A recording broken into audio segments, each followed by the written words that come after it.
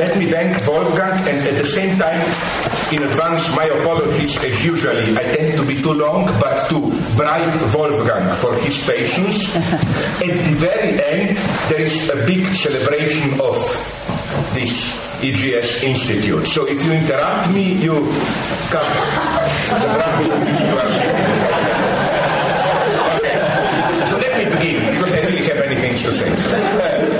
As you maybe know, or at least if you don't know it, you sense it, every legal order, or even every order of explicit social normativity, has to rely on a complex network of informal rules which tell us how are we to relate to the explicit rules, how are we to apply them, to what extent are we to take them literally, how and then are we allowed, solicited even, to disregard them, to disregard them, and so on.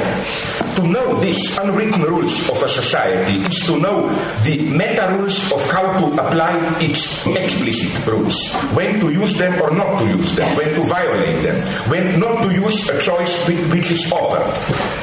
For example, often we are obliged to do something, but we have to pretend that we are doing it as a free choice. Recall the polite offer meant to be refused. It is a habit to refuse such an offer. Anyone who accepts it commits a vulgar blunder. The same goes for many political situations in which a choice is given on condition that you make the right choice. You are solemnly reminded that you can say no, but you are expected to reject this offer and enthusiastically say yes. With many sexual prohibitions, the situation is the opposite one. The explicit no effectively functions as an implicit injunction. Do it, but in a discreet way. Let me give you a political example to make this logic clear. The problem during the chaotic post-Soviet years of the Boris Yeltsin rule in Russia, I think, could be located at this level. Although the legal rules were largely the same as under Soviet Union. What disintegrated, so my friends told me, was the complex network of implicit unwritten rules which sustained the social edifice. For example, if in the good old Soviet Union you wanted to get a better hospital treatment, a new apartment, if you have a complaint against authorities, if you were summoned to a court, and so on and so on, if you want your child to be accepted to a top school, if a factory manager needed raw materials not delivered on time by the state contractor, everyone knew what you really had to do. Whom to address, whom to bribe, and so on and so on. After the collapse of the Soviet power, one of the most frustrating aspects of the daily existence of ordinary people was that these unwritten rules largely got blurred. People simply did not know what to do, how to react, how are you to relate to explicit legal regulations. Somebody told you this is prohibited. Yes, but what did it mean? Is it really prohibited? Somebody told you go and do that. Were you really allowed to do that? And so on and so on. And I think that one of the functions of the organized crime was precisely to provide a kind of ersatz, legality and clear order. I had the misfortune, because he was patron of arch intellectual meetings, to speak with a middle-level businessman who told me, if I have a mafia protection, and I need it. It's not only that they extort profit from me, but for example, if a contractor doesn't deliver me things, or if somebody doesn't pay me, it's ridiculous even to bother with police. You call your mafia protectors and they deal with eventually with the one who protects the other guy, and so on.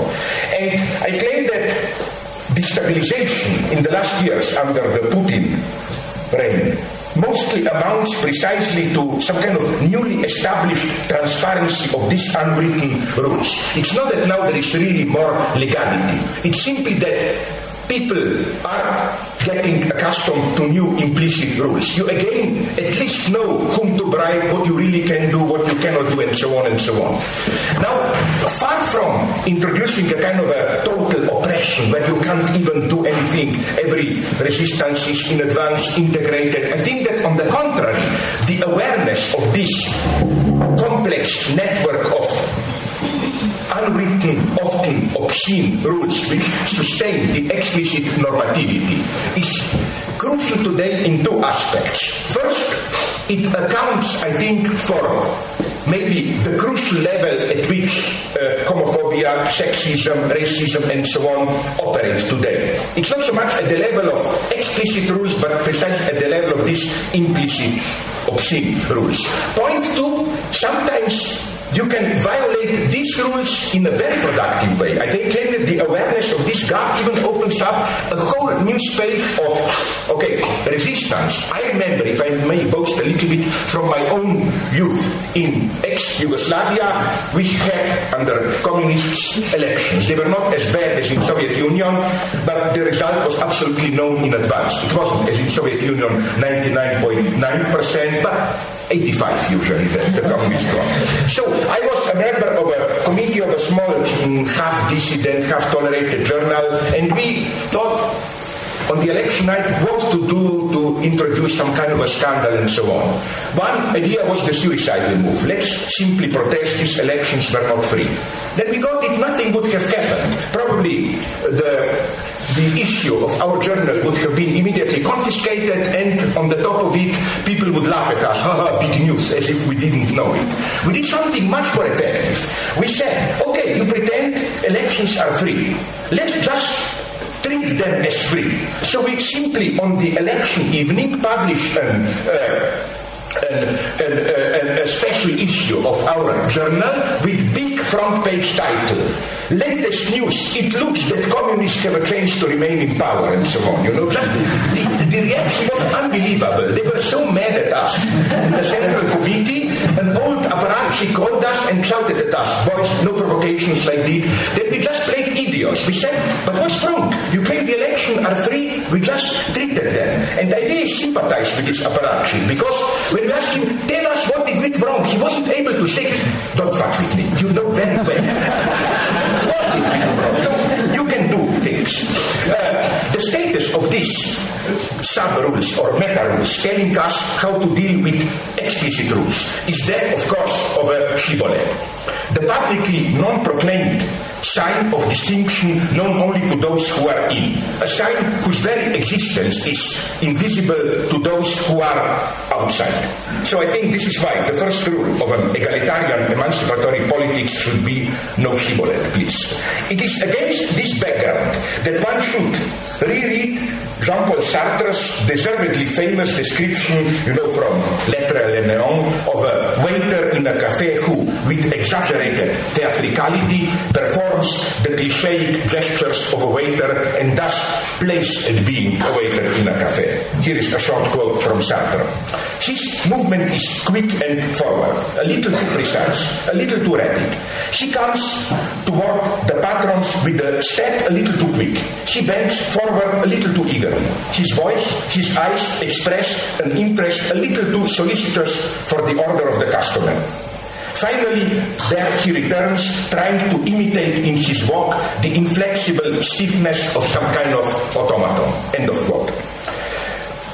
Of course, as a Lacanian, I immediately recognize how Sartre's underlying ontological thesis, the waiter in the cafe cannot be immediately a cafe waiter, in the sense that this table is a table, how this thesis points towards Lacan's classic definition of a madman who is not only a beggar who thinks he is a king, but also a king who is a king, or a waiter who really thinks that he is a waiter. But nonetheless, there is a much more complexity in Sartre's description. Sartre's thesis is not simply the one about mauvaise foi, bad conscience, self-objectivization, in order to cover up the void of his or her subjectivity. A subject escapes into a firm symbolic identity.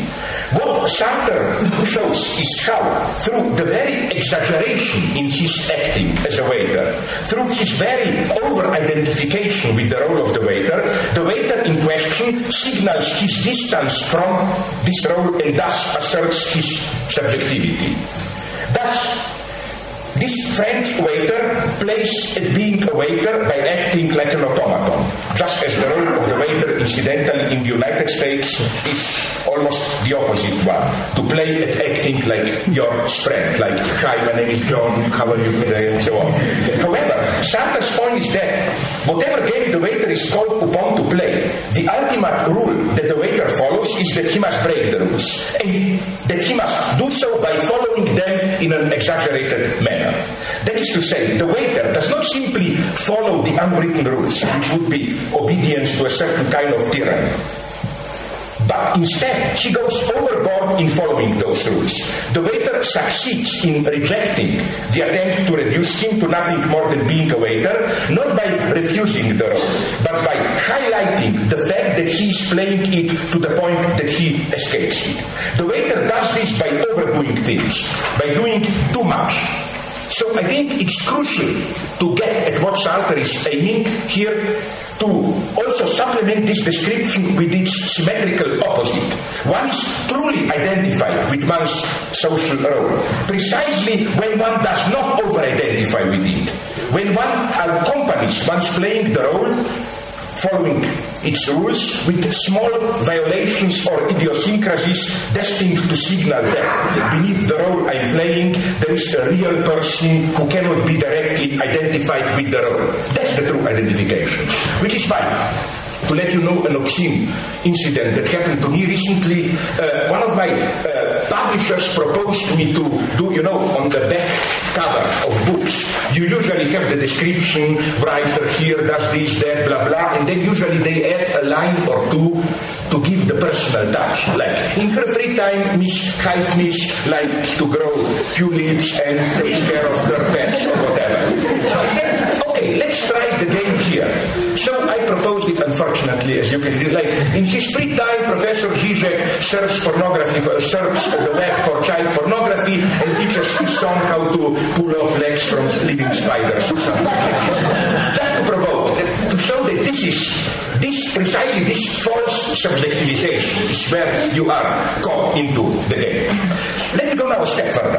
Sartre also draws attention to a crucial distinction between this kind of playing a role and a theatrical playing a role where the subject only imitates the gestures of a waiter for the amusement of spectators or as part of a stage performance. In clear opposition to the theatrical imitation, the waiter who plays being a waiter really is a waiter. As Sartre put it, the waiter realizes the condition of being a waiter, while an actor who plays a waiter on stage is unrealized in his role. In linguistic terms, one can say that what accounts for this difference is the performative status of my acts. In the case of an actor, the performative efficiency is suspended. And I claim a psychotic is precisely the one who doesn't see, or rather doesn't feel, this difference. For him, both the real waiter and the actor playing being a waiter in a theater are both just playing the role. Now, I want to elaborate a little bit more because this will bring us, I claim, to racism, sexism, symbolic violence. I want to elaborate the distinction between these two types of playing the role. In Lacanian, but by far not only Lacanian terms, this distinction is the one between simulacrum and appearance proper. Simulacrum operates on the axis between the imaginary and the real.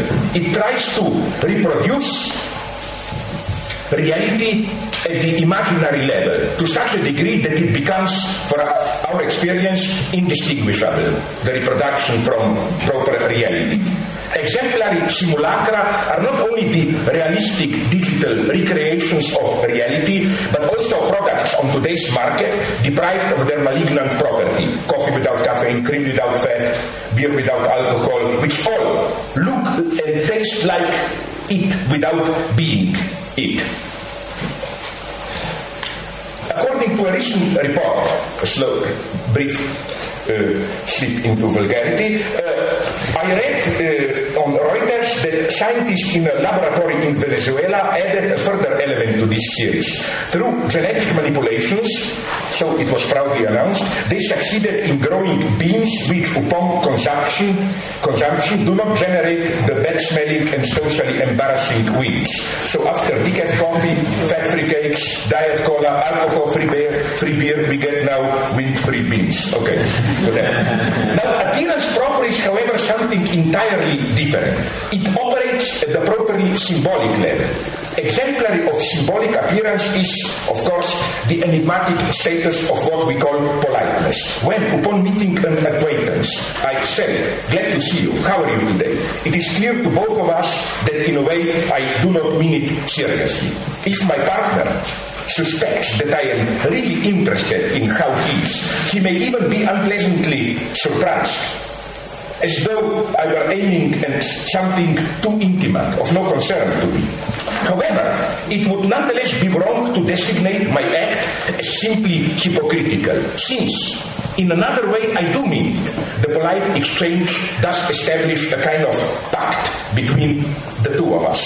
This brings us to another possible definition of a madman, the subject who is unable to enter this logic of sincere lies, so that when, say, a friend greets him, "Nice to see you, how are you?" he explodes, "Are you really glad to see me, or are you just pretending? And who gave you the right to probe into my state?" and so on and so on.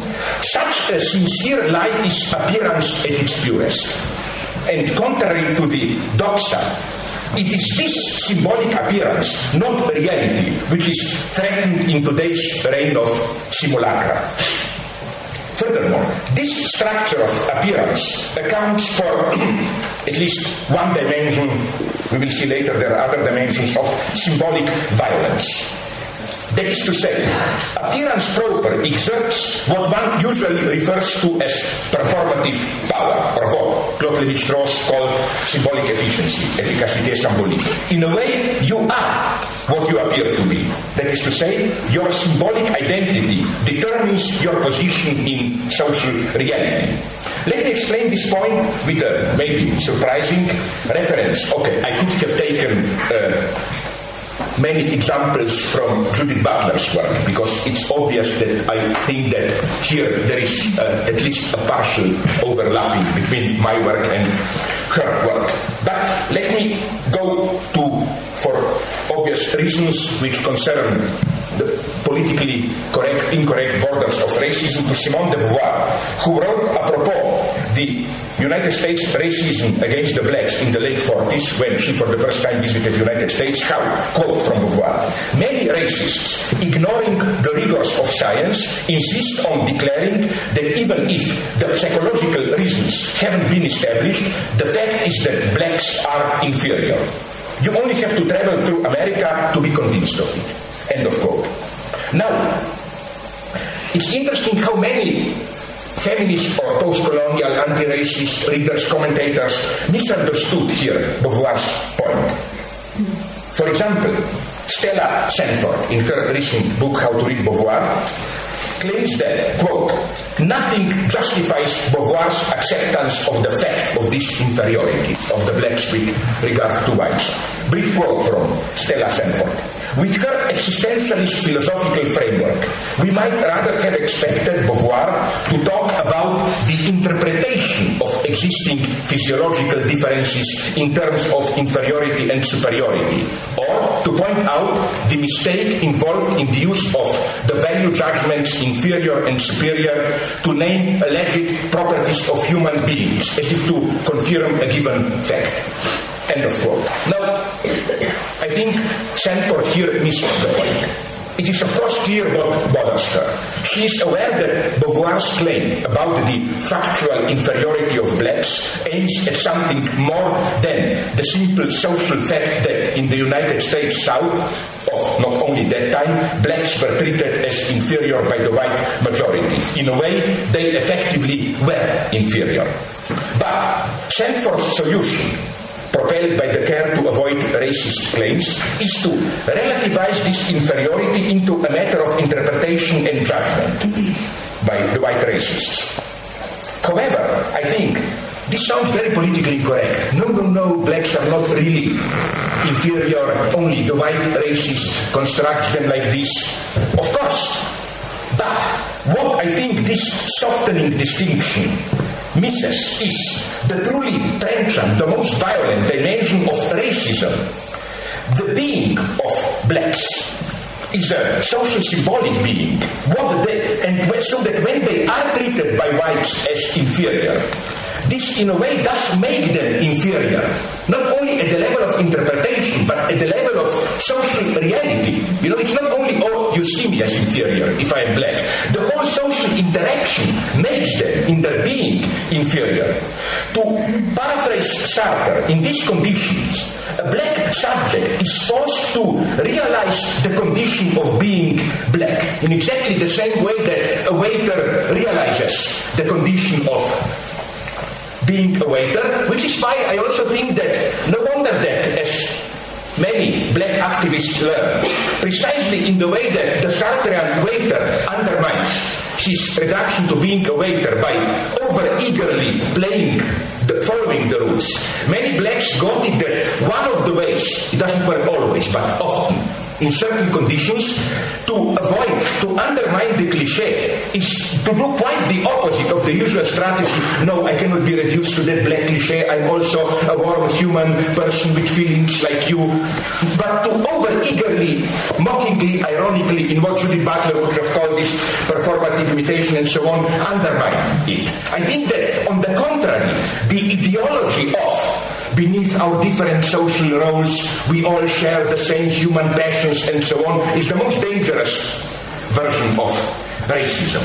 Now, this then is one level of social violence, which I think it's one level, but today it acts in interaction with another level, and it's crucial to bear in mind both. Which is the other level? Let me begin with a brief detour to our beloved good old Soviet Union. In Soviet times, Serbsky Institute in Moscow, I love it, was the psychiatric flagship for punitive political control. Its psychiatrists developed painful drug methods to make detainees talk and extract testimony for use in national security investigations. Underpinning the ability of psychiatrists to incarcerate people was an invented political mental disorder known as Vyalotekushchaya, sluggish schizophrenia, vaguely translated into English. Psychiatrists describe the disease as that of a person appearing quite normal most of the time, but who would break out from time to time with a severe case of inflexibility of convictions or nervous exhaustion brought on by his or her search for justice or a tendency to litigation or reformist delusions and so on and so on.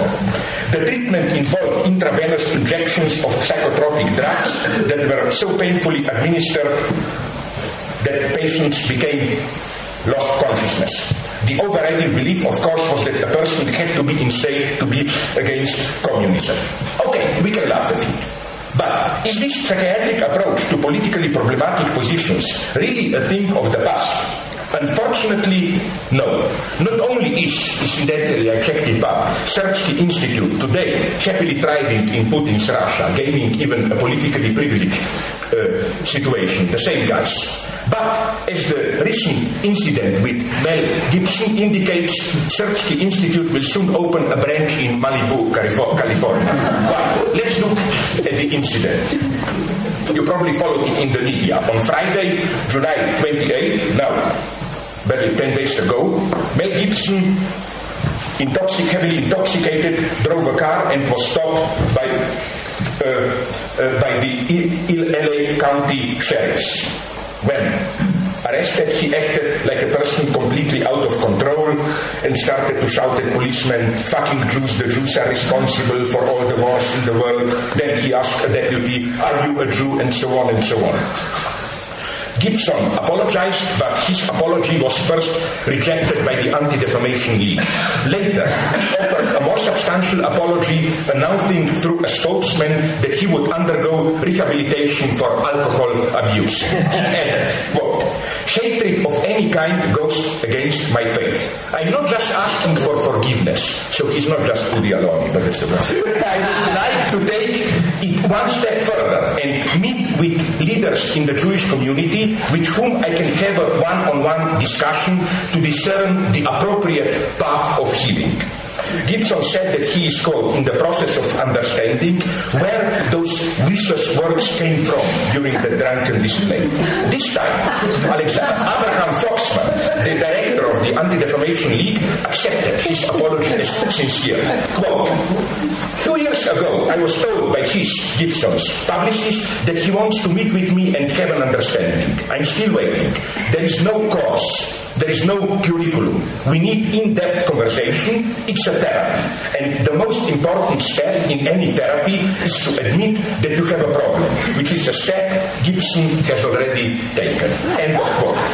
Now, you will say, why lose our precious time on such a vulgar incident? Nonetheless, for an observer of today's ideological trends, this event displays, I think, almost a nightmarish dimension. The mutually reinforcing hypocrisy of the two sides, the anti-Semitic Christian fundamentalists and the aggressive Zionists, is breathtaking. Politically, the reconciliation between Gibson and Foxman signals an obscene pact between anti-Semitic Christian fundamentalists and aggressive Zionists, a pact whose expression is the growing support of the fundamentalists for the state of Israel. Recall, recent Pat Robertson claimed that Sharon's, Israel ex-Prime Minister's, heart attack was the divine punishment for the evacuation of Gaza.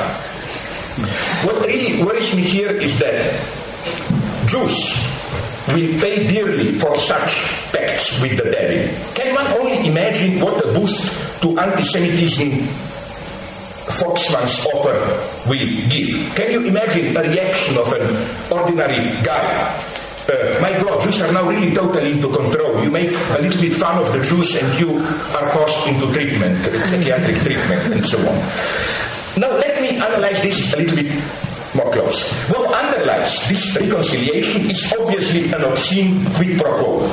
Foxman's reaction to Gibson's outburst was, I think precisely, it was not too severe, too demanding.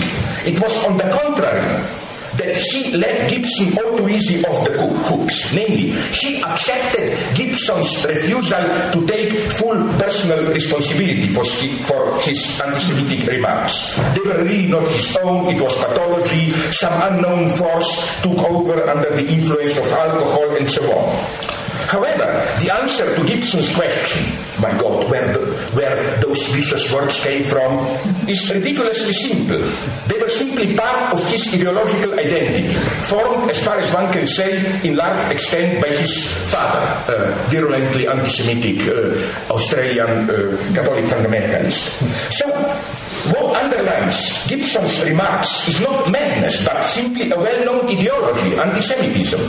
Consequently, what Gibson needs is not therapy, it's not the admission that he has a problem, but the acceptance of his responsibility for his remarks. Concretely, what he has to do is to ask himself in what way his outbursts are linked to his version of Catholicism.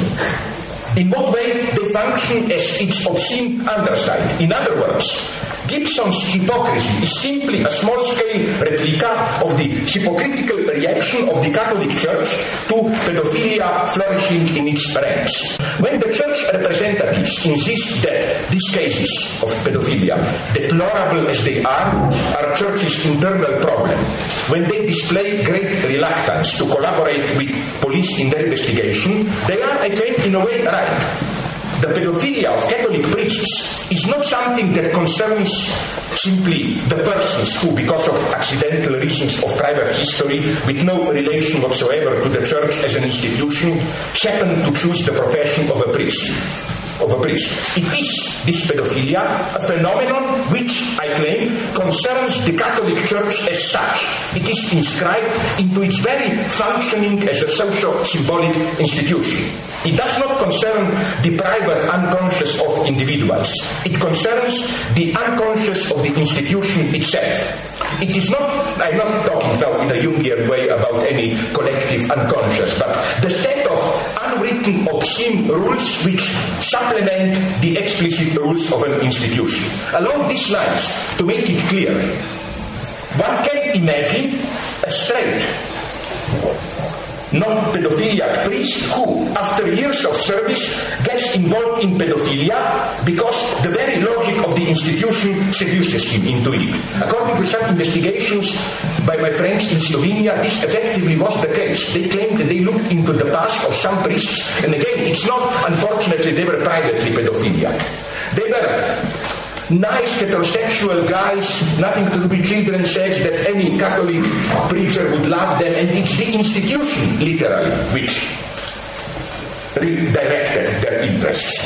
Such an institutional unconscious designates the obscene disavowed underside which, precisely as disavowed, sustains the public institution. In the army, this underside consists of the obscene sexualized rituals of fragging and so on, which sustain the group solidarity. What this means is that identifying oneself with this secret side is a key constituent of the very identity of a Christian priest. If a priest seriously, not just rhetorically, denounces these scandals, he thereby excludes himself from the ecclesiastic community. He is no longer one of us, in exactly the same way as, for example, a citizen of a small town in the south of the United States in the late 20s, if he denounced Ku Klux Klan to the police, excluded himself from his community, betraying its fundamental solidarity. So, back to Foxman. When Foxman offered to treat Gibson's outburst as a case of individual pathology, which needs a therapeutic approach, he not only committed the same error as those who want to reduce cases of pedophilia to individual pathologies. Much worse, he contributed to the revival of the Serbsky Institute way of dealing with problematic political, ideological attitudes as phenomena which call for psychiatric intervention. In the same way that the overriding belief of the Serbsky Institute was that a person has to be insane to be against communism, Foxman's offer implies that a person has to be insane to be anti-Semitic. Now, I'm not saying against this that it's healthy to be anti-Semitic. What I'm saying is that this way to dealing with the problem enables us to avoid the key issue, which is that precisely anti-Semitism in our Western societies was and is not an ideology displayed by insane people, but an ingredient of spontaneous ideological attitudes of perfectly sane people, of our ideological sanity itself. This then is where we stand today. A sad choice between Gibson and Foxman, between the obscene bigotry of fundamentalist beliefs and the no less obscene disqualification of problematic beliefs as cases of insanity that need therapy. Now let me go even darker in the newly emerging ideological obscenity. The ultimate irony is that, now I pass to a more theoretical general claim, what is threatened by such disqualifications, where if you have unacceptable ideological, political views, you are considered as the one who needs therapy, I claim is nothing less than, what is threatened is nothing less than the notion of another human being as neighbor. Neighbor in its full meaning in Jewish and also Christian legacy. The other, who is to be treated psychiatrically for his opinions, is deprived of the dignity of a neighbor. Now, traces of this denigration of the neighbor are also found elsewhere. Say, recently I read, with horror I must admit, Sam Harris' bestseller, End of Belief. It's a book arguing in a vulgar materialistic way about how beliefs today sustain terror, that we need to break finally with religion. But it's a little bit terrifying to read in this book Harris' approach to torture, which is based on the distinction between our immediate being impressed by the suffering of others and our abstract notion of others' suffering. According to Harris, and of course this is true, it is much more difficult for us to torture a singular person in front of us than to drop a bomb from a far distance that would cause the much more painful death of tens of thousands. We are thus all caught, according to Harris, in a kind of ethical illusion, parallel to perceptual illusions. The ultimate cause of these illusions is that, although our power of abstract reasoning has developed immensely, our emotional ethical responses remain conditioned by hundreds of thousands of years old instinctual reactions of sympathy to suffering and pain that is directly witnessed. So, to put it bluntly, his idea is the following one. In the same way that our visual illusion, immediately, our visual perception tells us sun is only a small yellow object there, but through science, astronomy and so on, we know that sun is much bigger than Earth, that cognitively we progress. We know how to suspend, correct our spontaneous perceptions, but that unfortunately at a moral level, in the moral sphere, we remain at the level of the primitives who think sun is really a small ball circulating up there in the sky.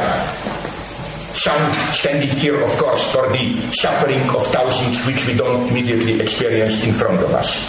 This is why shooting someone point blank is, for most of us, much more repulsive than pressing a button that will kill tens of thousands absent persons. A quote from Harris. Given what many of us believe about the exigencies of our war on terrorism, the practice of torture in certain circumstances would seem to be not only permissible but necessary. Still, it does not seem any more acceptable in ethical terms than it did before. The reasons for this are, I trust, every bit as neurological as those that gives rise to the moon illusion. It may be time to take out our rulers and hold them up to the sky. So you are now informed. If you feel excessive sympathy when somebody is tortured in front of you, it's a neurological mistake. At the same level when you think that moon is a small object.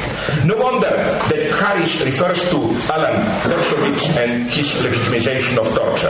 Now, in order to suspend this evolutionary condition vulnerability to the physical display of others' suffering, Harris imagines an ideal truth pill, an effective torture equivalent to the decaf coffee, wind-free beans, diet coke, whatever you want. Quote, for me the most terrifying quote from Harris' book.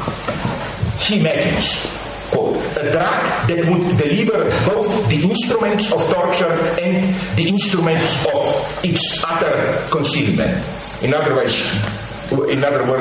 decaf coke torture. The action of the pill would be to produce transitory paralysis and transitory misery of a kind that no human being would willingly submit to a second time. Imagine how we torturers would feel if, after giving this pill to captive terrorists, each of the terrorists lay down for what appeared to be an hour's nap, only to arise and immediately confess everything he knows about the workings of his organization. Might we not be tempted to call it a truth pill in the end? End of thought. Now, as I already said, the very first lines indicate the typically postmodern logic of chocolate laxative. The torture imagined here is like a decaf coffee. You get the result without having to suffer the unpleasant side effects of sympathy and so on. Now, my first reaction to this is, of course, again we are back to Serbsky Institute. I read in a book on Serbsky Institute that they already had this. One of the ways to deal with dissidents was an injection, which for the some stuff directly into your heart, which for the outside observer, it was nothing. You just dosed a little bit. But for your inner experience, it was nightmarish because the heartbeat was as if you felt a pressure was rendered difficult, slow, so it was as if you are a living dead, extremely nightmarish. And no wonder then they confessed whatever was necessary. There is, however, I claim, a much more disquieting prospect at work here. The proximity of the tortured subject, which causes sympathy and makes torture unacceptable, is not only a physical proximity, but at its most fundamental, the proximity of the neighbor, with all the Judeo-Christian Freudian weight of this term. The proximity of something which, no matter how far away it is physically, is always by definition too close. Consequently, what Harris aims at with his imagined truth pill is nothing less than the abolition of the dimension of the neighbor.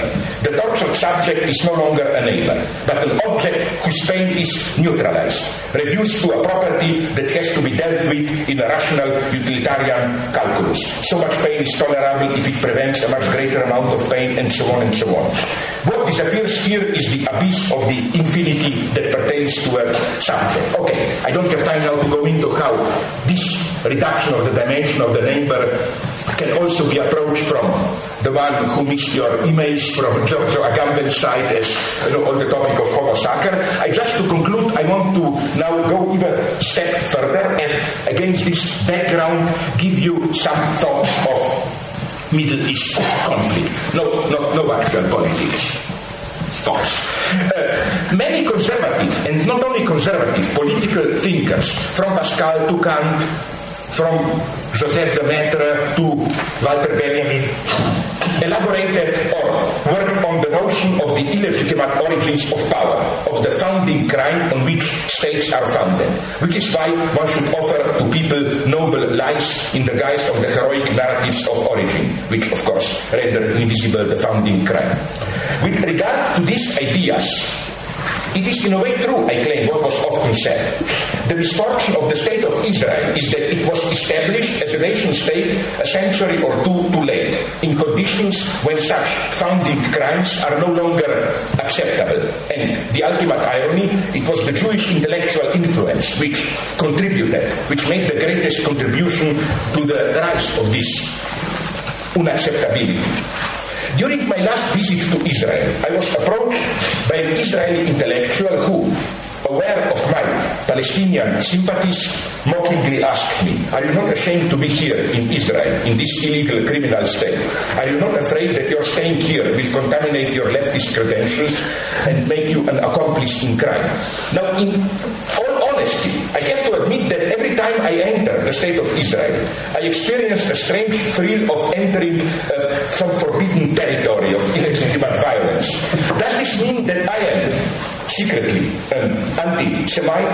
Maybe, but nonetheless, I think that what really disturbs me is precisely that I find myself in a state which did not yet obliterate, repress into a timeless past the founding violence of its illegitimate origins. In this way, the state of Israel confronts us with the obliterated past of every state power.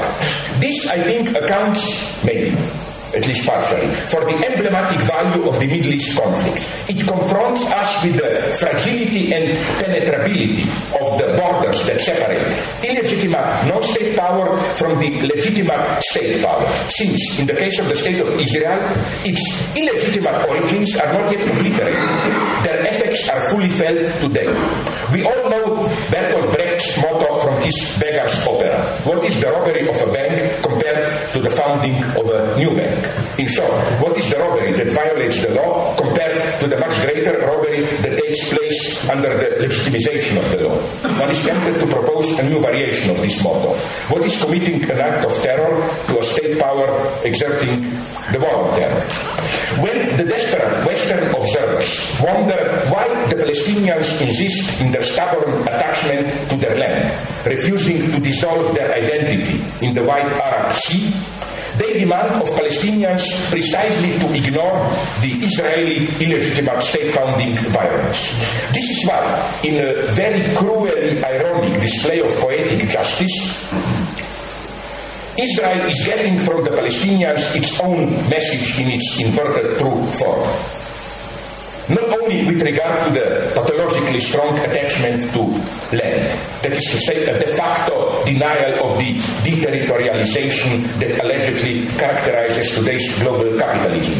I don't have time to go into it, but precisely struggles like those of Palestinians ask from us to rethink this fashionable phrase, deterritorialization. Maybe we should start to return to precisely territorialization, creating liberated territories as motto for the left.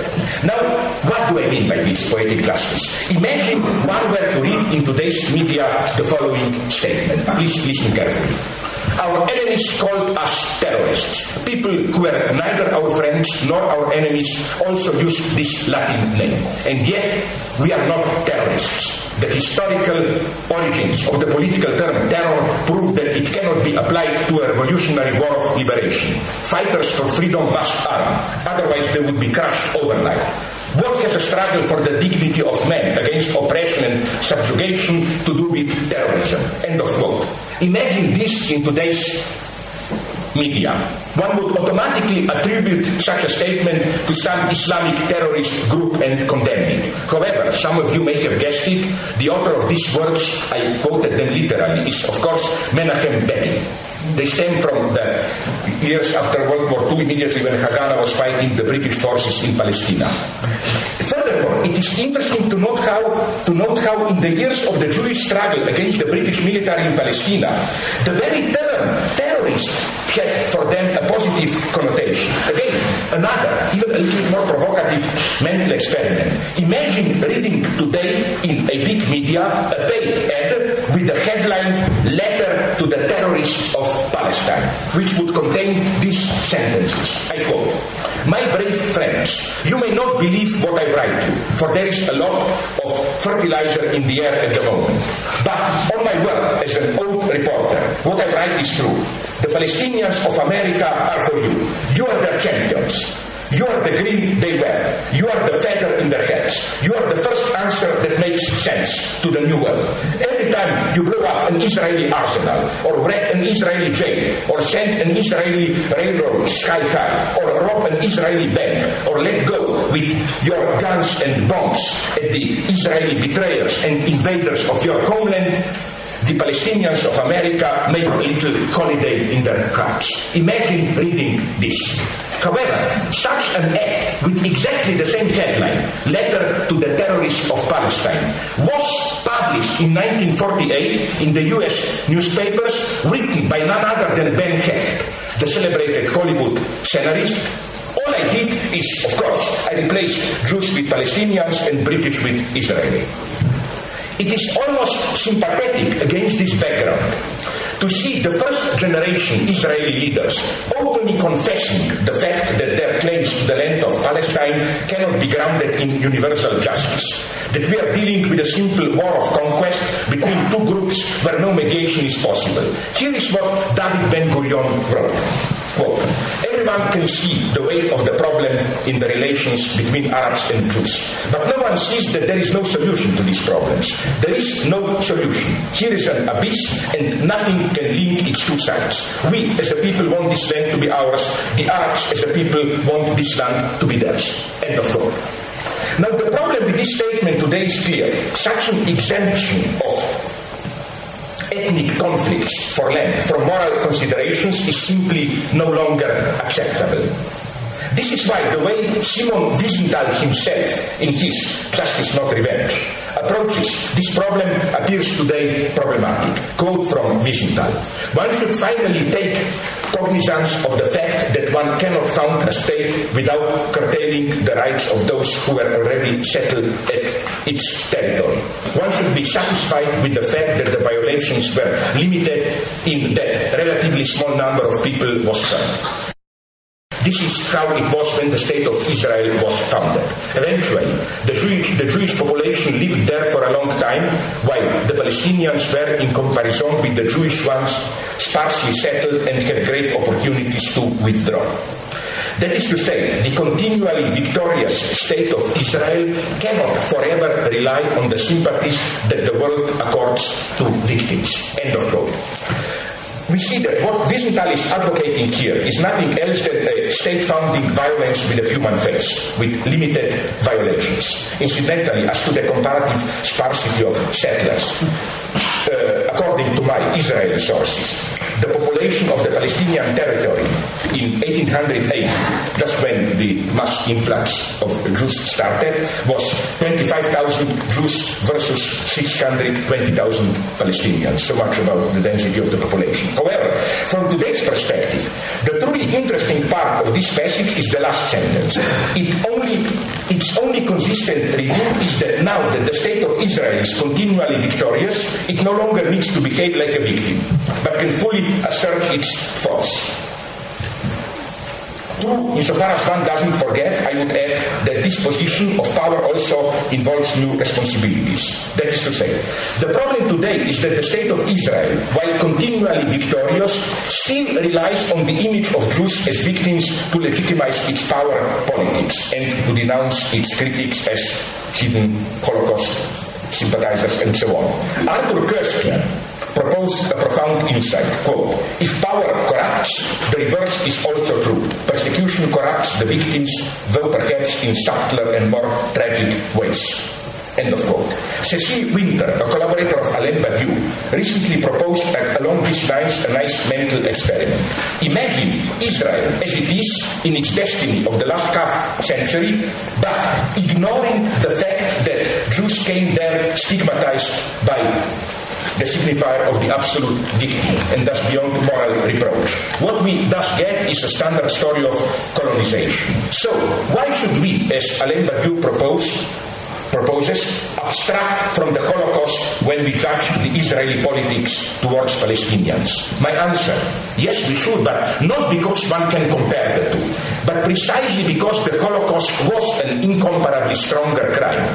I think that it is those who evoke Holocaust in this way as legitimization of Israeli politics that effectively manipulate it.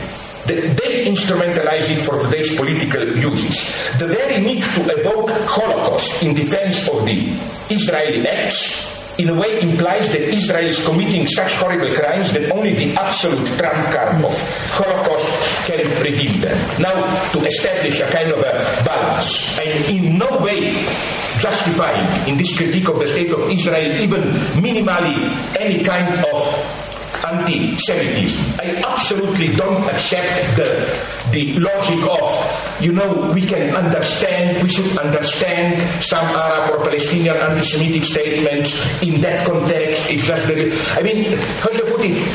They don't really, that's how some Palestinians justify it. Yes, we have anti-Semitic out, but they don't really mean Jews. What they mean is just the state of Israel and so on. Well, my stupid point, if they mean it, why don't they say what they mean? That is to say, I'm sorry to tell you, but in exactly the same terms, we all know that Hitler, when he said Jews, every Marxist will tell you he didn't really mean Jews, no? He meant capitalists or whatever, rich people, and he just used Jews as an effective metaphor, which in no way justifies it. What is wrong with the predominant Arab reaction? Recall the joke, I recall it all the time, so you may be tired by it, evoked by Freud in order to render the strange logic of dreams, the borrowed kettle joke. A, I never borrowed the kettle from you. B, I returned it to you unbroken. 3, the kettle was already broken when I got it from you. Of course, such an enumeration of inconsistent arguments confirms per negationem what it wants to deny, that I returned you a broken kettle. But does the same inconsistency not characterize the way radical Islamists respond to the Holocaust? A, Holocaust did not happen, or it happened in a much smaller, not 6 million, just 200,000, whatever. 2, it did happen, but the Jews deserved it. 3, the Jews did not deserve it, but they themselves lost the right to complain by doing to Palestinians what the Nazis do to them. I cannot quote it now, but it's incredible how sometimes in the same text you get all three. For example, as an obscene example of the ambiguity of shifting between these lines. You know how the scandal caused by the Iranian president Ahmadinejad when, in his speech in Mecca in December 2005, he implied that guilt for the Holocaust led European countries to support the establishment of the State of Israel. Quote, some European countries insist on saying that Hitler killed millions of innocent Jews in furnaces, and they insist on it to the extent that if anyone proves something contrary to that, they condemn that person and throw him in jail. Although we don't accept this claim, if we suppose it is true, our question for the Europeans is the killing of innocent Jewish people by Hitler the reason for their support to the occupiers of Jerusalem? If the Europeans are honest, they should give some of their provinces in Europe, like in Germany, Austria or other countries, to the Zionists, and the Zionists can establish their state in Europe. You offer part of Europe and we will support it. End of quote. I think sincerely that this statement is a mixture of the most disgusting insinuations and of a correct insight. That is to say, the disgusting part is of course Holocaust denial, or even more problematically, the claim that Jews deserve it. Namely, if you listen carefully, when Ahmadinejad says we don't accept this claim, he is consciously, some Iranian friends confirmed this to me, ambiguous. Which claim? The claim that Hitler killed millions of Jews, or the claim that the Jews were innocent? So he oscillated. They were not killed, or maybe they were killed, but they were not innocent. But what is correct in this statement is the reminder of European hypocrisy. The European maneuver effectively was to pay for its own guilt with another people's land. So when the Israeli government spokesman, Rana Gissin, said in response, just to remind Mr. Ahmadinejad, we've been here long before his ancestors were here. But what is correct in this statement is the reminder of European hypocrisy. The European maneuver effectively was to pay for its own guilt with another people's land. So when the Israeli government spokesman, Rana Gissin, said in response, just to remind Mr. Ahmadinejad, we've been here long before his ancestors were here. Therefore, we have a birthright to be here in the land of our forefathers and to live here. He evoked a historical right which, when applied universally, would lead to universal slaughter. That is to say, can one imagine a world in which ethnic groups would be all the time reminding their neighbors that we've been here before you, even if this means 1,000 or more years ago, and use this fact to justify their effort to seize the neighbor's land? The big mystery apropos of the Palestinian-Israeli conflict is, I think, why does it persist for so long when everybody knows the only viable solution? The withdrawal of the Israelis from the West Bank and Gaza, the establishment of a Palestinian state, as well as some kind of compromise concerning Jerusalem. Whenever the agreement seems at hand, it inexplicably withdraws. How often did it happen that when peace seemed just a matter of finding a proper formulation for some minor statement, everything suddenly collapsed, displaying the frailty of the negotiated compromise? There is effectively something of a neurotic symptom in the Middle East conflict. Everyone sees the way to get rid of the obstacle, and yet no one wants to remove it. As if there is some kind of pathological libidinal profit gained by persisting in the deadlock. This is why the Middle East crisis is such a sensitive point for the pragmatic politics which aims at resolving problems piece by piece in a realistic mode. Here, I claim, in the Middle East, the true utopia is precisely that such a realistic approach will work. The only realistic solution is here the big one, to solve the problem at its roots. Here, the old motto from the walls of Paris of 68 applies. Soyons réalistes, demandons l'impossible. Only a radical gesture that has to appear impossible within the given coordinates will realistically do the job. One is really tempted to speak here of a symptomal knot, and as the story of the Gordian knot tells us, the only way to resolve such a deadlock is not to unravel the knot but to cut it. But how? Alain Badiou, since he is not here, I will now do a little bit of critique of him, because I'm a warm human person and don't like to hurt people criticizing them in the face. As a warm person, I will speak bad behind the back. Here is it, the quote. The founding of a Zionist state, from Badiou, was a mixed, truly complex reality.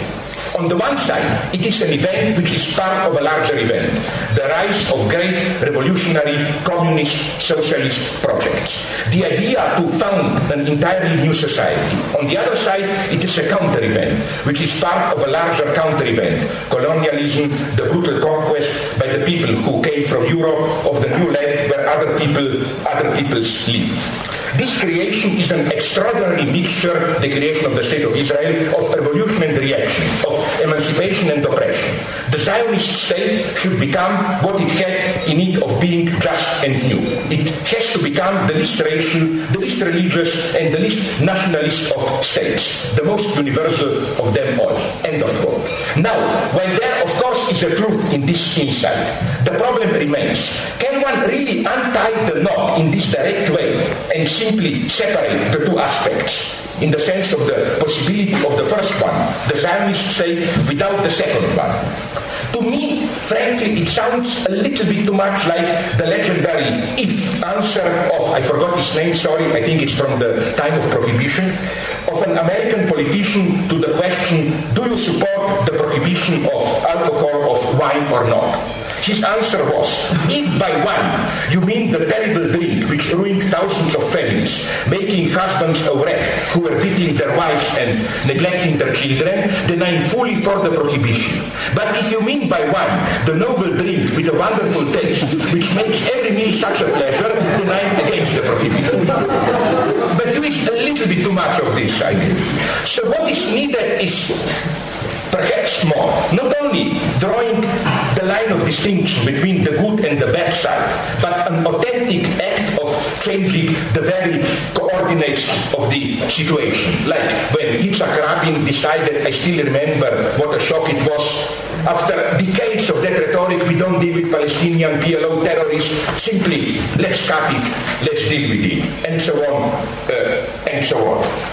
Namely, recall the story about the Caucasus chalk circle, on which Brecht based one of his late plays. In the ancient times, somewhere in Caucasus, a biological mother and a stepmother appealed to the judge to decide who should get the child. The judge drew a chalk, a circle in sand, on stone probably, it's a little bit difficult to do, placed the baby in the middle and told the two women that the one who will be first to pull the child out of the circle will get it. When the stepmother saw that the child was, of course, screaming, getting hurt by being drawn in opposite direction, she let him go out of compassion. And of course, the judge gave the child to her, claiming that she displayed true maternal love. I would like to imagine along these lines a Jerusalem chalk circle.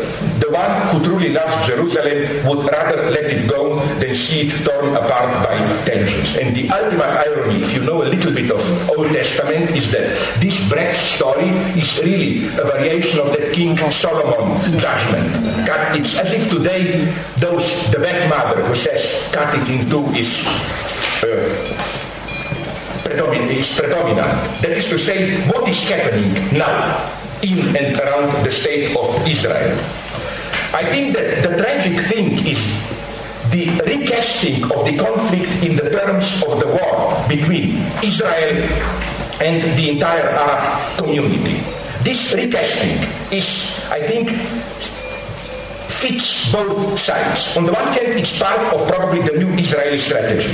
If the conflict is perceived as focused on Israel's relation with Palestinians, we get the image of a strong state subduing an inferior, in the sense of numbers, smaller colonized population. If, however, the conflict is recast as the conflict between the state of Israel and all other Arab states, then we get a much more heroic image of a small Israel as a victim encircled by the Arab Sea, 6 million against hundreds of millions. This recasting is, I think, fits both sides. On the one hand, it's part of probably the new Israeli strategy. If the conflict is perceived as focused on Israel's relation with Palestinians, we get the image of a strong state subduing an inferior, in the sense of numbers, smaller colonized population. If, however, the conflict is recast as the conflict between the state of Israel and all other Arab states, then we get a much more heroic image of a small Israel as a victim encircled by the Arab Sea, 6 million against hundreds of millions. While it is too early to say if this recasting is part of the larger United States plan to attack militarily Iran or Syria, what is clear today is that this strategy, which, as already said, directly plays into the hands of the anti-Semitic Arab radicals, can dangerously backfire. Now, just a concluding remark when I come to praising this institution. Now, just a concluding general remark. Does this mean, my conclusion, my God, a state of emergency, a new Armageddon is approaching? As a conclusion, I think that insofar as we are here where we are, and also as part of our general duty of intellectuals, it's precisely, I claim, to reject, problematize the sense of emergency which is more and more predominating today, which pervades the standard left liberal humanitarian discourse in where you have all the time this pseudo-concrete reference to an emergency. Like, for example, if for me the typical thing would be to say, are you aware that for every word that I spoke here, 10 children died of hunger in Africa, and so on and so on. You have also, incidentally, a positive aspect of this pseudo-urgency of the liberal discourse. For example, I remember in New York entering a Starbucks coffee place, and at the entrance posters were greeting customers, pointing out that half or so of their profits go to the health care for the children of Guatemala, from where their coffee originates, so that with every cup you drink, you, so to speak, save a child's life, and so on and so on. I claim that there is a fundamental anti-terrorist edge to it. Theoretical edge to it. I accept, I'm here for what you, theory, terror, and so on. The underlying point here is, no time to reflect on it all. We have to act now. As Bill Gates recently put it, what do computers matter when millions are still unnecessarily dying of diarrhea?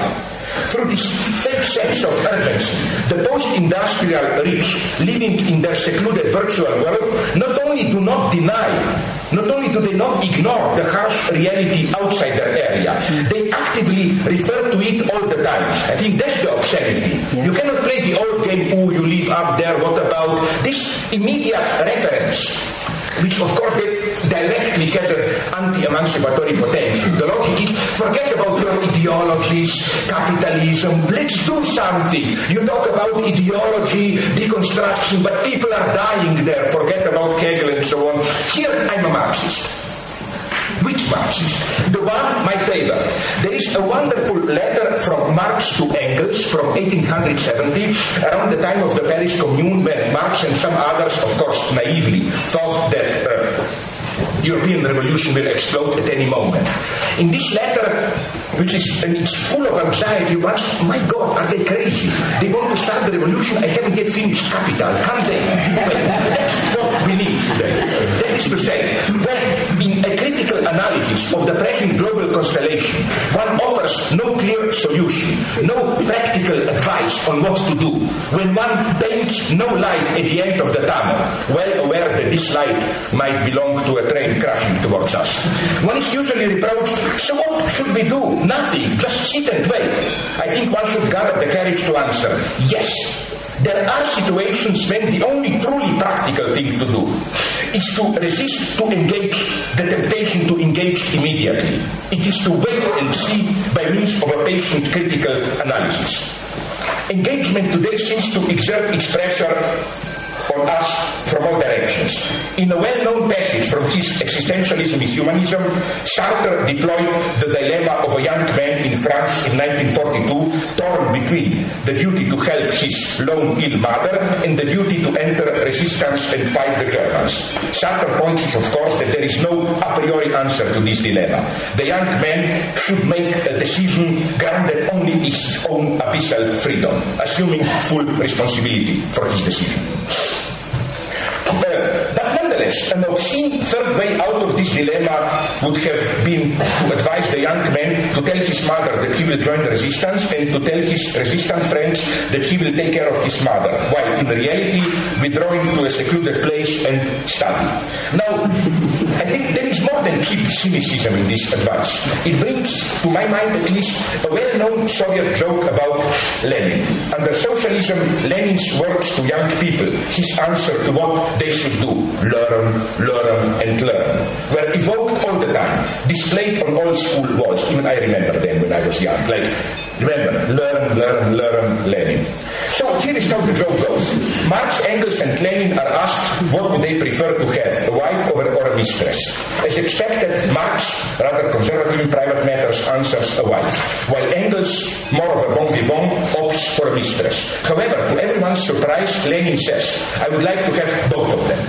My God, why is there a hidden decadent jouisseur in Lenin? No, he explains, so that one can say to one's wife, that I'm going to my mistress, and to my mistress that I have to be with my wife. Then what do?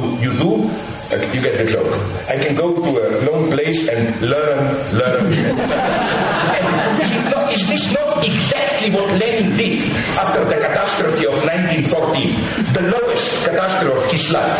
He retired to Switzerland and there to learn reading Hegel's logic. We are the successors of Lenin today here in Saskia.